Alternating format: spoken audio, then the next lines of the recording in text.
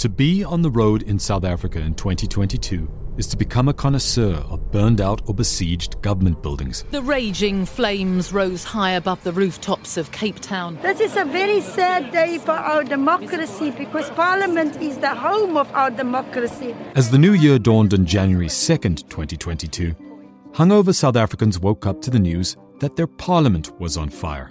And then, the country kept burning. The South African National Defence Force says that investigations will continue this morning to determine what could have caused the fire at the Waterkloof Air Force Base in Pretoria. Police fired a warning shot this morning to force a 36-year-old man to desist from breaking the windows of the Constitutional Court in Braamfontein with a hammer. We understand that there was another government building which came under attack. We understand there was a fire there. And also South African police services are conducting an investigation of arson and It looks like burning government buildings is becoming a trend in the country. The historic Khomani Town Hall in the Eastern Cape has gone up in flames. This is the fourth municipal building that's been set alight within 2 years.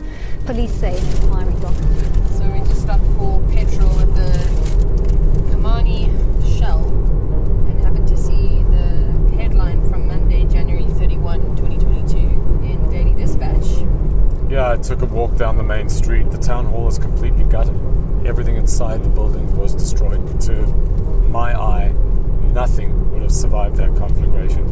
Very disturbing that all four buildings that have been gutted by fire in recent months contain valuable and sensitive municipal records, including records of foul play and maladministration of the highest order. Sounds familiar? Yeah, this is happening all over the country, so it's straight out of the playbook if those allegations stand. While the riots of July 2021 occupy a great deal of space in our national consciousness, there's long been an epidemic of burning in this country. Important stuff is burned for a range of reasons. Labor issues, unemployment, corruption, education, electricity, housing, land, municipal services, vigilantism, xenophobia, elections, party political and political attacks, and sometimes just for the sheer fun of it. It's actually enough to make one paranoid about the connections and links and masterminds and Svengalis. The truth, though, is that it's all just pure chaos. And then the phone rings late at night. Yeah, how can I help? Perhaps Clarity waits at the other end of the line? But then, this voice growls down the phone. This man called Stax is an advocate of the bottles. He says these bottles look like Gwede Mantashe's lips. Who said that? Stax, the author of the article is Stax. Okay, he said they look like Gwede. Okay, so... Indicate him up. Okay. Now, I don't mind being criticized, Richard, okay? Insult are not criticism. They reflect hatred. Okay. That's Gwede Samson Mantashe, one of South Africa's most powerful politicians of the past several decades. He served for 10 years as the Secretary General of the ANC, and he is now the Minister of Mineral Resources and Energy. And this is one of Mantashe's signature power moves. He calls journalists when they're either half asleep or in a rush to file before late deadline. And then he berates them. But if a publication has insults... In this case, Mantashe is incensed by a satirical article that ran in the Daily Maverick. This piece compared his lips to the potholes that feature prominently in the roads of the Eastern Cape, Mantashe's spectacularly impoverished home province. But when the ANC's gruff Uncle Gweezy rings, there's usually something else going on, a secondary motive behind the initial parry. Now is probably a good time to revisit our 7-point democratic breakdown continuum that we introduced in episode 1. As a reminder, it goes like this. Ideological contestation leads to divisions, which result in factions, which create corruption, or elite capture, which leads to state capture, which atomizes into organized crime, which results in all-out gang warfare. Mantashe's story details the short leap from elite capture to organized crime, the penultimate point on that continuum. Mantashe is a keystone, but he is also the key that unlocks how postmodern democracy functions and fails. Daily Maverick presents The Highwaymen, a limited podcast series written and directed by Richard Poplak and Diana Neal, and produced with support from the Friedrich Naumann Foundation. The content may not necessarily reflect the Foundation's views or opinions. This is episode 6, Island of Angels. Thanks very much. We're going to call upon the Minister, Gwede Mantashe, to come up and give us his keynote address. Give Gwede Mantashe this much. He's a serial engager, even if he doesn't end up saying much of substance. You're going to see few examples that I'm going to give you where we always pretend to be an island of angels, but drifted to poverty. We like that as a country. But although he's been one of the most prominent figures in South African palace politics for the past 15 years, few people really seem to know who Gwede Mantashe is, or are even aware of his history. Not our colleague Estelle Ellis, who reports on the Eastern Cape, Mantashe's home province. Do you know much about Gwede? People seem to be scared of Gwede. They don't want to talk about him. Nor opposition politician Bantu Holomisa, who has spent his entire life working in politics in the Eastern Cape. Gwede Mantashe, I don't know him that much because at the time I was active in the ANC, he was more on the labor side, in the mines and so on. Not even long-term political insider and struggle stalwart Protas Madlala can say much about him. I don't know him except at a distance. I respected him as a Secretary General. I used to enjoy his reports. Well, how do you feel about Gwede Mantashe now? Minister of Energies. No, he's a disaster. He's a disaster. The rare exception to this rule is author and Daily Maverick associate editor Ferial Haffajee, who's known Mantashe from his days as a Labour power broker back in the early 90s. I really dig Gwede Mantashe. I've covered him as an NUM General Secretary. I've covered all his years as the ANC Secretary General. And I've covered him as a Cabinet Minister now. And why have I always appreciated him? Because Gwede is not somebody who's shy to pick up the phone and engage you and debate you into the ground. No kidding. My experience of him has been as a kind human being and a very personable person. And I have been quite alarmed to see the transmogrification of Gwede Mantashe into a person who I almost don't recognize these days. Yeah, that makes 3 of us.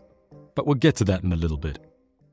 Mantashe was born in a small village in the Eastern Cape called Lower Qala, in a region that is famous for producing more than its fair share of ANC stalwarts. Here's Bantu Holomisa again. The Eastern Cape itself has always been regarded as a home for the people who led the struggle. I'm talking about from Chris Hani's, Winnie Mandela's, Mr. Mandela, Sisulu's, Mbegi's, all these household names. South Africa's Eastern Cape coast is one of the most treacherous coastlines in the world. If this were a travel podcast, we'd be rhapsodizing about the diversity of the Eastern Cape's landscape, the astonishing drive from the Drakensberg down to the rivers of the Wild Coast, through what seems to be 12 different biospheres and about 15 different Action Man activities. Tragically, however, this is a political podcast, and the Eastern Cape is a mess. Our colleague Estelle Ellis has reported here for years, and it's never good news. A lot of things have stayed the same, even though every 4 years they claim that they are now changing. I think first it was the home of champions, and then the Eastern Cape became the home of legends.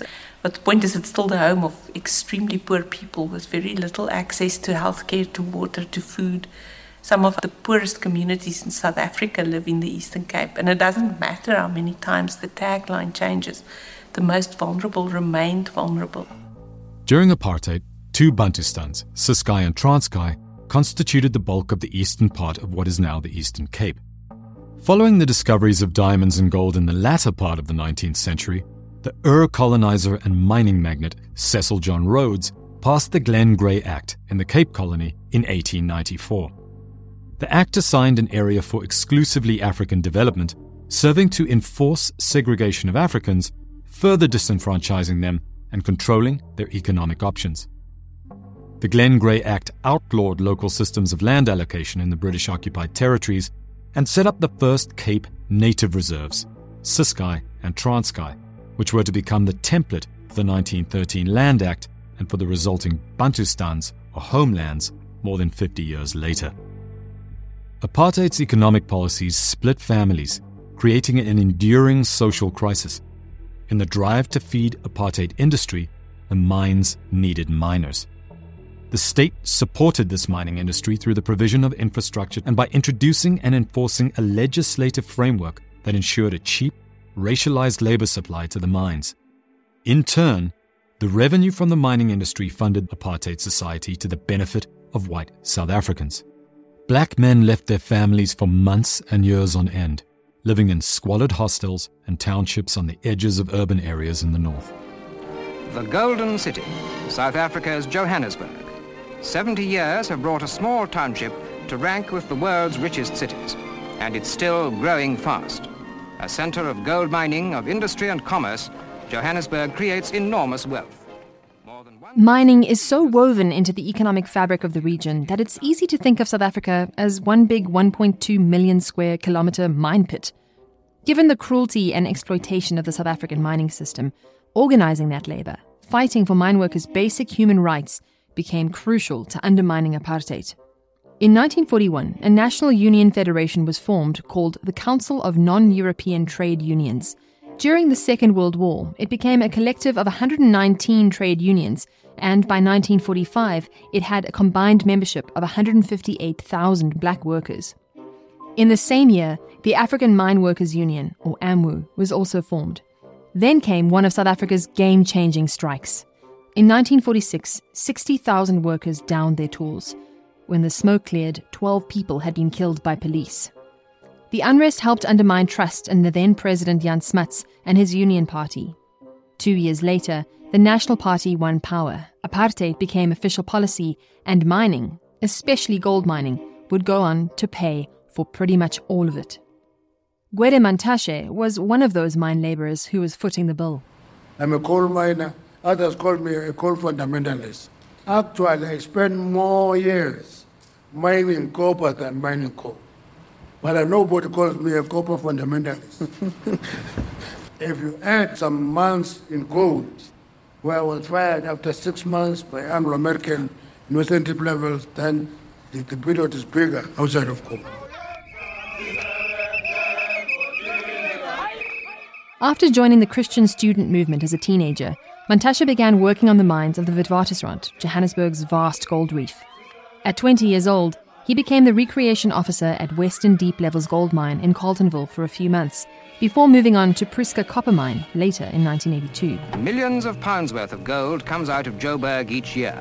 Mines like this one at Blyvoordzicht make South Africa one of the largest gold-producing countries in the world.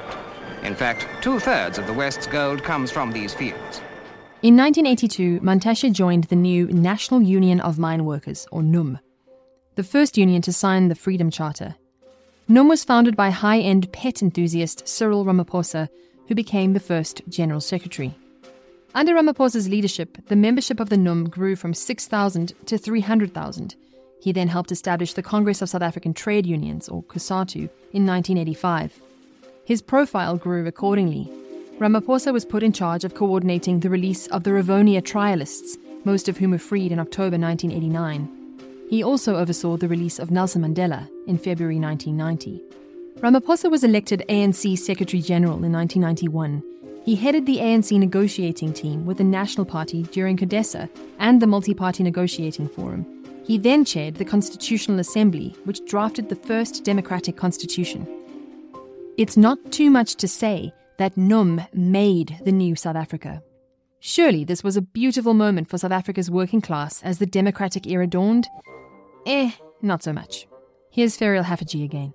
In the late 80s and early 90s, the trade unions were really the key form of political organizations, and without them, the ANC wouldn't have been able to root back, because it was through those branch structures which gave it almost a natural leadership core.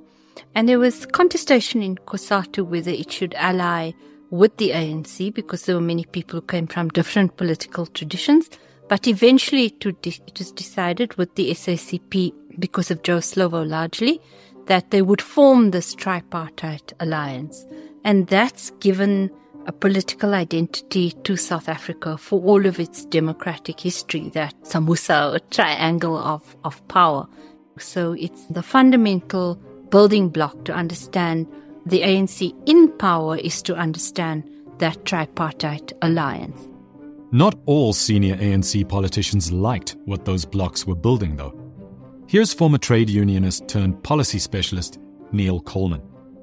Thabo Mbeki, I think, is at the root of what unfolds over the next 26, 27 years, because he regarded the internal movement and the mass forces which underpin that as being naive, as being ultra-militant, as misunderstanding the international economic situation and what was possible in South Africa. He regarded the internal mass democratic movement and the sort of revolutionary situation in the country as being a threat to some type of moderate, inclusive settlement which promoted a black middle class, which promoted an accord between elite black economic interests with domestic business and allowed for a reconfiguration of economic relationships in South Africa. He deliberately fashioned a trajectory, a path, an accord with big business in South Africa, which excluded the labor movement, which excluded the mass democratic forces.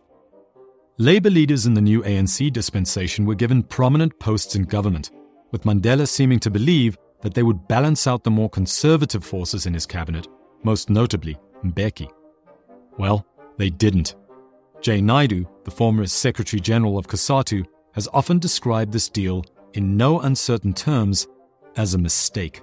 COSATU has very serious challenges. You know, it is seen increasingly by workers as a conveyor belt of those that are in political power. You have a situation where 350,000 members of the Metal Workers Union can be expelled from an organization. That would have never happened in our time. Unsurprisingly, the global context had a massive impact on how South African history would unfold. Across Western democracies, with only a few exceptions, the rising neoliberal order signaled an end to the class war detente that had uplifted the Western working class. Without the spectre of communism, there was no longer any need to pander to labor. Union membership began to plummet, as did the security of working class jobs. For a decade at least before the labor-busting tenures of Ronald Reagan and Margaret Thatcher, there was a resumption of unrelenting anti-union propaganda campaigns. And by the 1990s, that propaganda had basically become the global consensus. That I have the same contempt for his socialist policies as the people of East Europe who have experienced it have it for theirs. I think I must have hit the right nail on the head when I pointed out that they'd rather have the poor poorer. You do not create wealth and opportunity that way. You do not create a property-owning democracy that way. Compounding matters, in South Africa, as elsewhere, some unions became rent-seeking syndicates in their own right, bleeding sectors like education and the civil service dry. Here's Heinrich Böhmke, the former trade unionist and the current head of the Specialized Skills Institute of South Africa. In the 70s and the 80s and early 90s, you had a bunch of true believers for whom trade unionism was a noble task that they performed nobly. And there were real advances that were made. There are a number of things, however, that have broken that open. Public sector unions have their own logic. They have to stay close to the government in obsequious ways, but also in a sort of racketeering way. They have to constantly flex their muscles in certain ways. And when they no longer have a muscle to flex, they then make all these side deals. And those side deals start with investment companies that are a thing. It's so easy for questions like this to be labeled as right-wing or conservative or union bashing.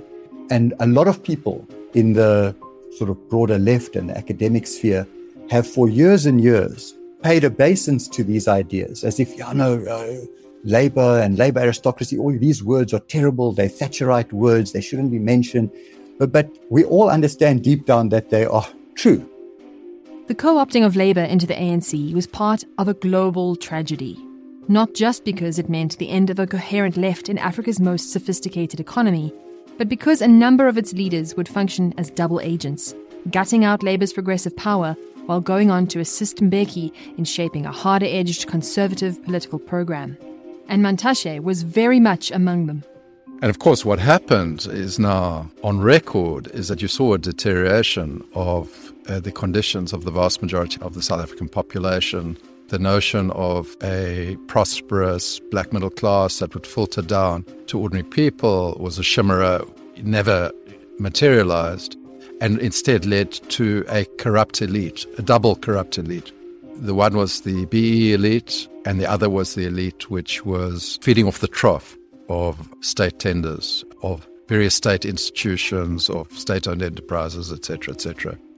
About that elite, Mantashe's first stint in government began when he was elected a councillor in Ekurhuleni municipality. He remained active in the union movement, but then he was appointed to the board of the listed company Samancor, a massive chrome and ore smelter, in 1995. Samancor Chrome is the largest diversified chrome mining company in the world in terms of our resource base. He was the first union boss to be appointed to a board position in South Africa, rocketing up the ranks in NUM as well as the SACP. Here's Ferial Haffajee again, describing business's logic behind these appointments.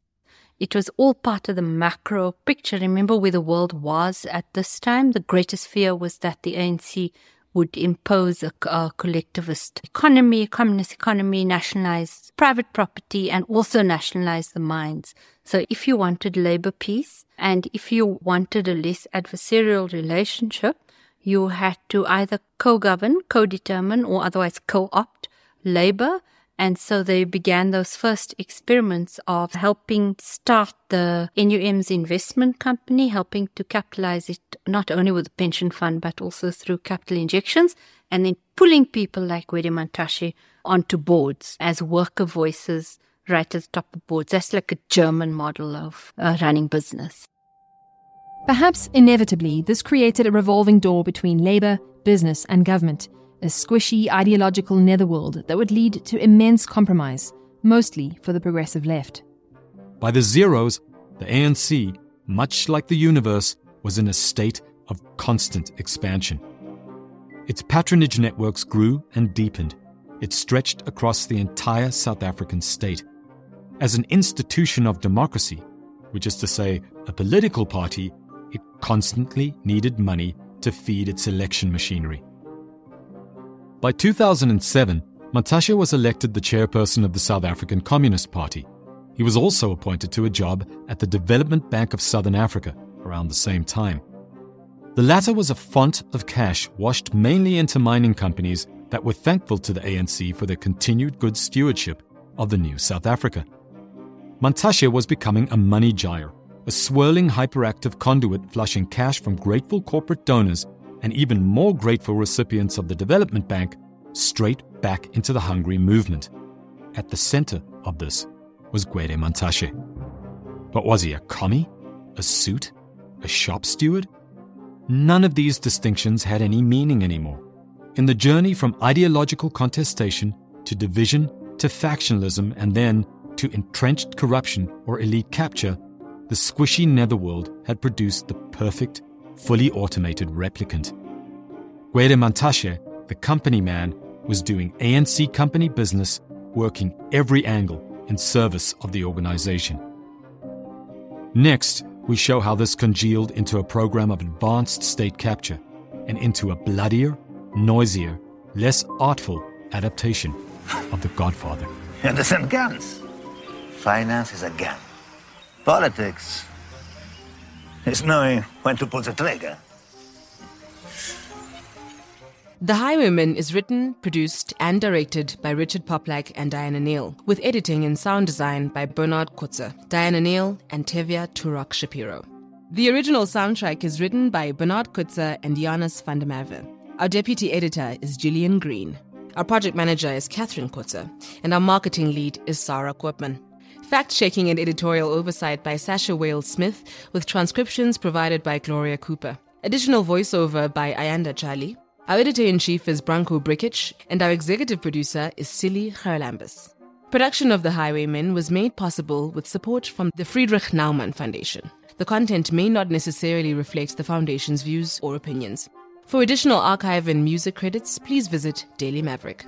New episodes of The Highwaymen drop weekly on Iono, Apple Podcasts, Spotify, or wherever you listen to podcasts. You can also listen to them on the Daily Maverick website. If you found this installment interesting, illuminating, or perhaps even a little life-changing, please consider leaving a review or sharing on social media.